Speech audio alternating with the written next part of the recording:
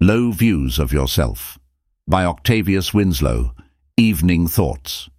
What are you to yourself? Worthless, vile, empty. What is Jesus to you? Precious, lovely, all your salvation, all your desire. What is sin to you? The most hateful thing in the world. What is holiness to you? Most lovely, most longed for. What is the throne of grace to you? The most attractive spot. What is the cross to you? The sweetest resting place in the universe? What is God to you?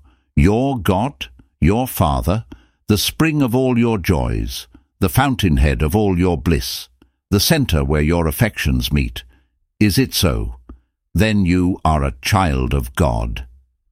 Those low views of yourself, that brokenness, that inward mourning, that secret confession, that longing for more spirituality, more grace, more devotedness, more love, does but prove the existence, reality, and growth of God's work within you.